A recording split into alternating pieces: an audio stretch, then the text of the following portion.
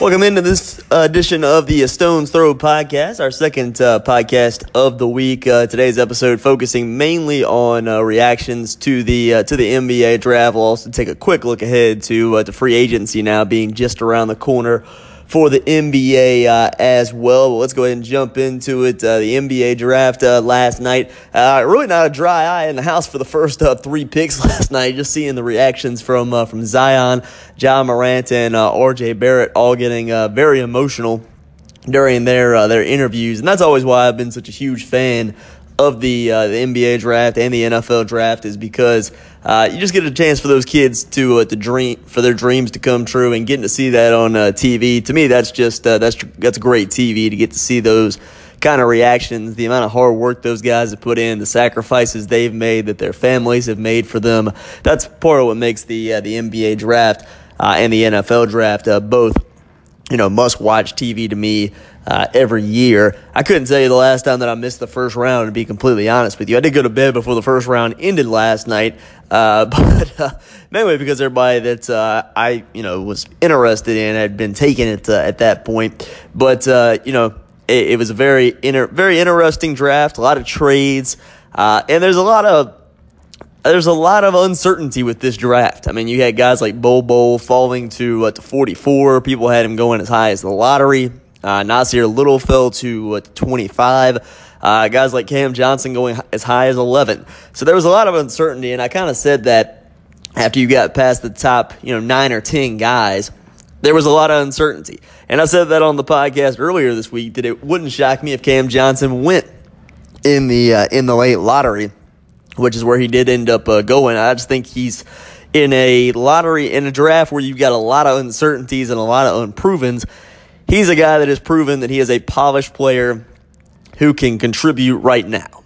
And I thought somebody in a draft like this was going to covet that, and the Phoenix Suns certainly did. My winners for the draft last night, I picked 4 of them. There were a lot of picks I liked that may not get mentioned in this, and I'll touch on some of them. But the winners, I thought the Pelicans won last night. I mean, that's obvious. That's cliche to say, but you got Zion Williamson. You got the top coveted prize from this draft, and you're able to land a guy like Zion Williamson with that number 1 pick. Everything that he will bring to the Pelicans, the fanfare, his athleticism, his show-stopping performances. Only thing he really needs to work on is his shot.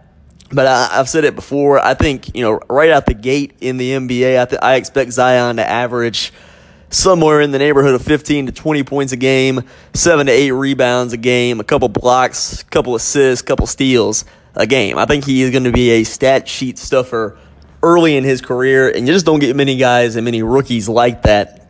And you're adding him to a team that just acquired Brandon Ingram, Lonzo Ball, Josh Hart, has a number of other picks in the future, and also still has Drew Holiday there on the Pelicans as well. So I thought, obviously drafting Zion was a win. I wasn't a huge fan of the Jackson Hayes pick. There's nothing wrong with Jackson Hayes, in my opinion, but he can't shoot.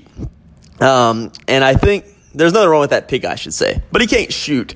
And when you're building a team around Zion Williamson, I think you need shooters. So I didn't really like that the Jackson Hayes pick necessarily. If I was the Pelicans, I probably would have gone Cam Reddish at that number 8 pick, but they chose to go with Jackson Hayes. I did really like the Pelicans' 17th pick, though, and I think it made all the sense in the world for them to take Nickeil Alexander-Walker out of Virginia Tech. And he's a guy that does a lot of things really well. He can shoot. To me, he's a perfect complement to a guy like Zion Williamson, who struggles with his shot. And I said, after that trade with the Lakers, the one thing the Pelicans really needed was shooting. They need veterans and they need shooting. I think they get some of that shooting with the Nickeil Alexander-Walker selection. So I thought the Pelicans had a really nice draft last night. And for the next winner, it's kind of another cliche, but I'm going to that number 2 spot, and it's Ja Morant and the Memphis Grizzlies. It's the right pick for the Grizzlies. They just discarded Mike Conley to the Jazz, which I thought was an excellent addition for the Utah Jazz to pair him with Donovan Mitchell. That'll be an excellent defensive backcourt and an excellent offensive backcourt as well. You upgrade your point guard position. I mean, they had Ricky Rubio had a nice season there last year, but you get an upgrade in Mike Conley, so it really was a no-brainer for the Jazz there. And this is a no-brainer for the Grizzlies as well. Ja Morant is a stud, very good player. Even as a freshman, I was reading this the other day. He was drafted after his sophomore season, but even as a freshman on a senior-loaded squad at Murray State, he averaged 12, 6, and 6. So, I mean, he really wasn't a one-year wonder at all at Murray State, and this year he averaged 24 and 10. So he's a guy that he can pass. He has great athleticism. He needs to improve his shot. That's something that has to improve, I think, for Ja Morant. But when you're in a rebuilding phase, you absolutely have to have a point guard. Ja Morant was the best point guard in this draft, so it was an easy selection, I thought, for the Grizzlies to go with him. And then the other selection that the Grizzlies made in the first round last night that I also really liked was drafting Brandon Clark out of Gonzaga. I think he's kind of an ideal front court companion for Jaren Jackson Jr. They're going to be able to block a lot of shots together. Clark isn't like an ideal height guy necessarily, but he's a good athlete. He can hit mid-range jumpers, and he can block a lot of shots. So I think the Grizzlies are in a nice position going forward with that threesome of Ja Morant, Jaren Jackson Jr., and Brandon Clark. They're going to struggle. They're not going to win many games this coming season. They very well could end up with the number one pick again next season. But I think they have something to build on going forward. The other team I really thought won last night was the Atlanta Hawks. I thought they had a fantastic draft, able to get the trades they made. They were able to get DeAndre Hunter, who I think is a perfect fit there in Atlanta with that young team. They've got Trae Young and also John Collins as well. Kevin Huerter also there in Atlanta, that young core. And you bring in a guy like DeAndre Hunter who can do a lot of things. He can guard, he can shoot. I don't know that DeAndre Hunter's ever going to be a star in the NBA, but I feel like he's a guy that can have a 10 to 15 year career and average 15 and 7. And be a really good defender. So I think he's an excellent third or fourth option, and I think he's a very good building block for the Hawks going forward. And then they were able to also get Cam Reddish falling to them at 10. And Reddish is a guy that maybe has the most upside in this draft based off what he did in college. He obviously has to prove that he has the ability to take over to an extent. He doesn't have to do it so much because he's on a team with Trae Young, but him potentially as a small forward there or a shooting guard there with the Hawks, if he can develop a consistent jump shot and be a consistent scorer for them, then the Hawks are in a really nice position in terms of going forward with a very good young core. I don't think they'll be a playoff team next year unless they're able to maybe land a veteran that can contribute in free agency. But I do think that they're kind of heading in that direction. They're a team that can win 30 to 35 games, I feel like, next season and be a very entertaining and very interesting team to watch their next season. So I thought the Atlanta Hawks had a terrific night last night as well. The other winner that I went with is mainly just because of the value of the pick. But it was the Portland Trailblazers getting Nasir Little at 25. His over-under on pick position was 12.5, so he obviously went way after. But this was a guy that people thought was going to be a top 5 pick. Coming into his season at UNC, there were reports that he supposedly struggled to understand the system there at UNC, and no matter how good you are, sometimes a system can inhibit you. We see guys that are better pros than better college players all the time, and a lot of times the system can make you look better than you actually are. You see that in college going to the pros as well. Guys that don't turn out but were studs in college, a lot of times it's because of the system that they played in. So systems can cover up a lot of things, whether that be good or bad. But I just like the Blazers being able to get him at 25. And if you're the Blazers, this is kind of about, they're looking for the third star, obviously, to go with Damian Lillard and C.J. McCollum. They also have Jokic as well, or Nurkic, as well, if he can stay healthy. But you now have Anthony Simons, who played towards the end of the season last year for the Blazers and had a monster game, I think, on the last night of the regular season. So he was a kid out of high school last year that has shown some ability, and now Nasir Little can show some ability. You've got some young assets that you could potentially move to try to get a third piece there for the Blazers to pair with C.J. McCollum and Damian Lillard to try to get you over the top, to try to get to the NBA Finals. So that's a big part of the reason why I went with the Blazers as my my other winner in the draft last night. Some other picks that I really liked last night. I liked the Bulls taking Coby White. I thought that was an excellent fit there. The Cavs taking Darius Garland is interesting. I don't know how he pairs necessarily with Colin Sexton or what the plan is there exactly. Another pick that I really liked. It's a swing for the fences type of pick, but in this draft, that was kind of what you had after you got past the top 10, or you were going to go really safe. I liked the Celtics going with Romeo Langford out of Indiana. Like I said, swing for the fences, boom or bust type of pick. Let's see, another pick that I also really liked. I liked the Suns getting Ty Jerome at 24. Thought he was a good value pick there. I also like the Celtics pick of Grant Williams at 22 out of Tennessee, and then an excellent pick I thought for the Spurs to get Keldon Johnson out of Kentucky. He was a fringe lottery guy going into the night last night, so obviously an excellent value for the Spurs. And when you're talking about a guy that fell in the draft, they have this knack of getting guys like that and turning them into stars, like Kawhi Leonard. So I think Keldon Johnson is an excellent fit going to the Spurs as well. I had 3 losers from the draft last night, and this wasn't even about the picks for the Phoenix Suns. It was because I like the 2 picks the Phoenix Suns made. I like Cameron Johnson out of UNC, and I like Ty Jerome out of Virginia. But you need a point guard if you're Phoenix. You're sitting at the number 6 pick, prime position to draft Coby White out of UNC, who was clearly the second best point guard in this draft, and a wide margin between Coby White and Ty Jerome. And you trade that pick to get Dario Saric. Don't get me wrong, Dario Saric, nice player. But you trade that pick, you move back to 11, then you reach for Cameron Johnson at 11 when you probably could have got him at 24. So I like the 2 players they drafted. I just don't understand exactly what they're doing because they need a point guard. They need a starting point guard. I don't think Ty Jerome is a starter. I think he could run a second unit and be a very good NBA player. I don't think he's a starting point guard in the NBA, though. I just don't know that he has the speed or the athleticism that you necessarily need to be a starting point guard in today's NBA. I do think he can be a very good second unit player, can run a second unit through him.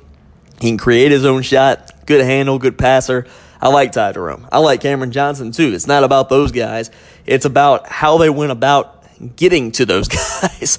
It just didn't make a ton of sense to me. If you're going to trade the number 6 pick and you're going to get a point guard, why not just keep the number 6 pick and draft Coby White? Oh, and they also decided to move on from T.J. Warren last night, so they traded him and the number 32 pick to Indiana. So kind of an interesting decision there as well, I thought, for the Phoenix Suns also. And they also could have got Jarrett Culver at the 6th spot as well. So I didn't exactly understand trading that 6th pick to do what you did with it. Would be I guess how I would assess that, how I would look at that. Another team, again, this is kind of the same thing as the Suns. I like some of the players they drafted. But if you're the Boston Celtics, this whole summer has felt like a loss at this point. You're losing Kyrie Irving. You're losing Al Horford. It doesn't appear that you're going to be in the mix for any of the major free agents. You traded Aaron Baines. Doesn't look like you're going to get Marcus Morris back. Terry Rozier, it seems, is either wants out or kind of on the fence about what he wants to do. So it's just hard to assess them as a winner. Romeo Langford was a swing or miss. So Romeo Langford will either be talking about what a horrible pick that was at 14 in 3 or 4 years. We'll be talking about what a great pick it was. A swing or miss type of pick with Romeo Langford. I like the Grant Williams pick at 22 for the Celtics. I think that's a very good pick. He's a guy that can really play and can be good. I think coming off the bench for the Celtics. They also need some size and some front court help. Grant Williams doesn't necessarily bring size, but he can play in the front court, and he's a very good player. So he does make sense for the Celtics, and I think he can be a really good fit for the Boston Celtics also. But it just the whole kind of feeling around this summer, it's hard to assess the Boston Celtics as winners. Also, I like the Tremont Waters pick. So I don't have a problem with any of the 3 picks that the Celtics made last night.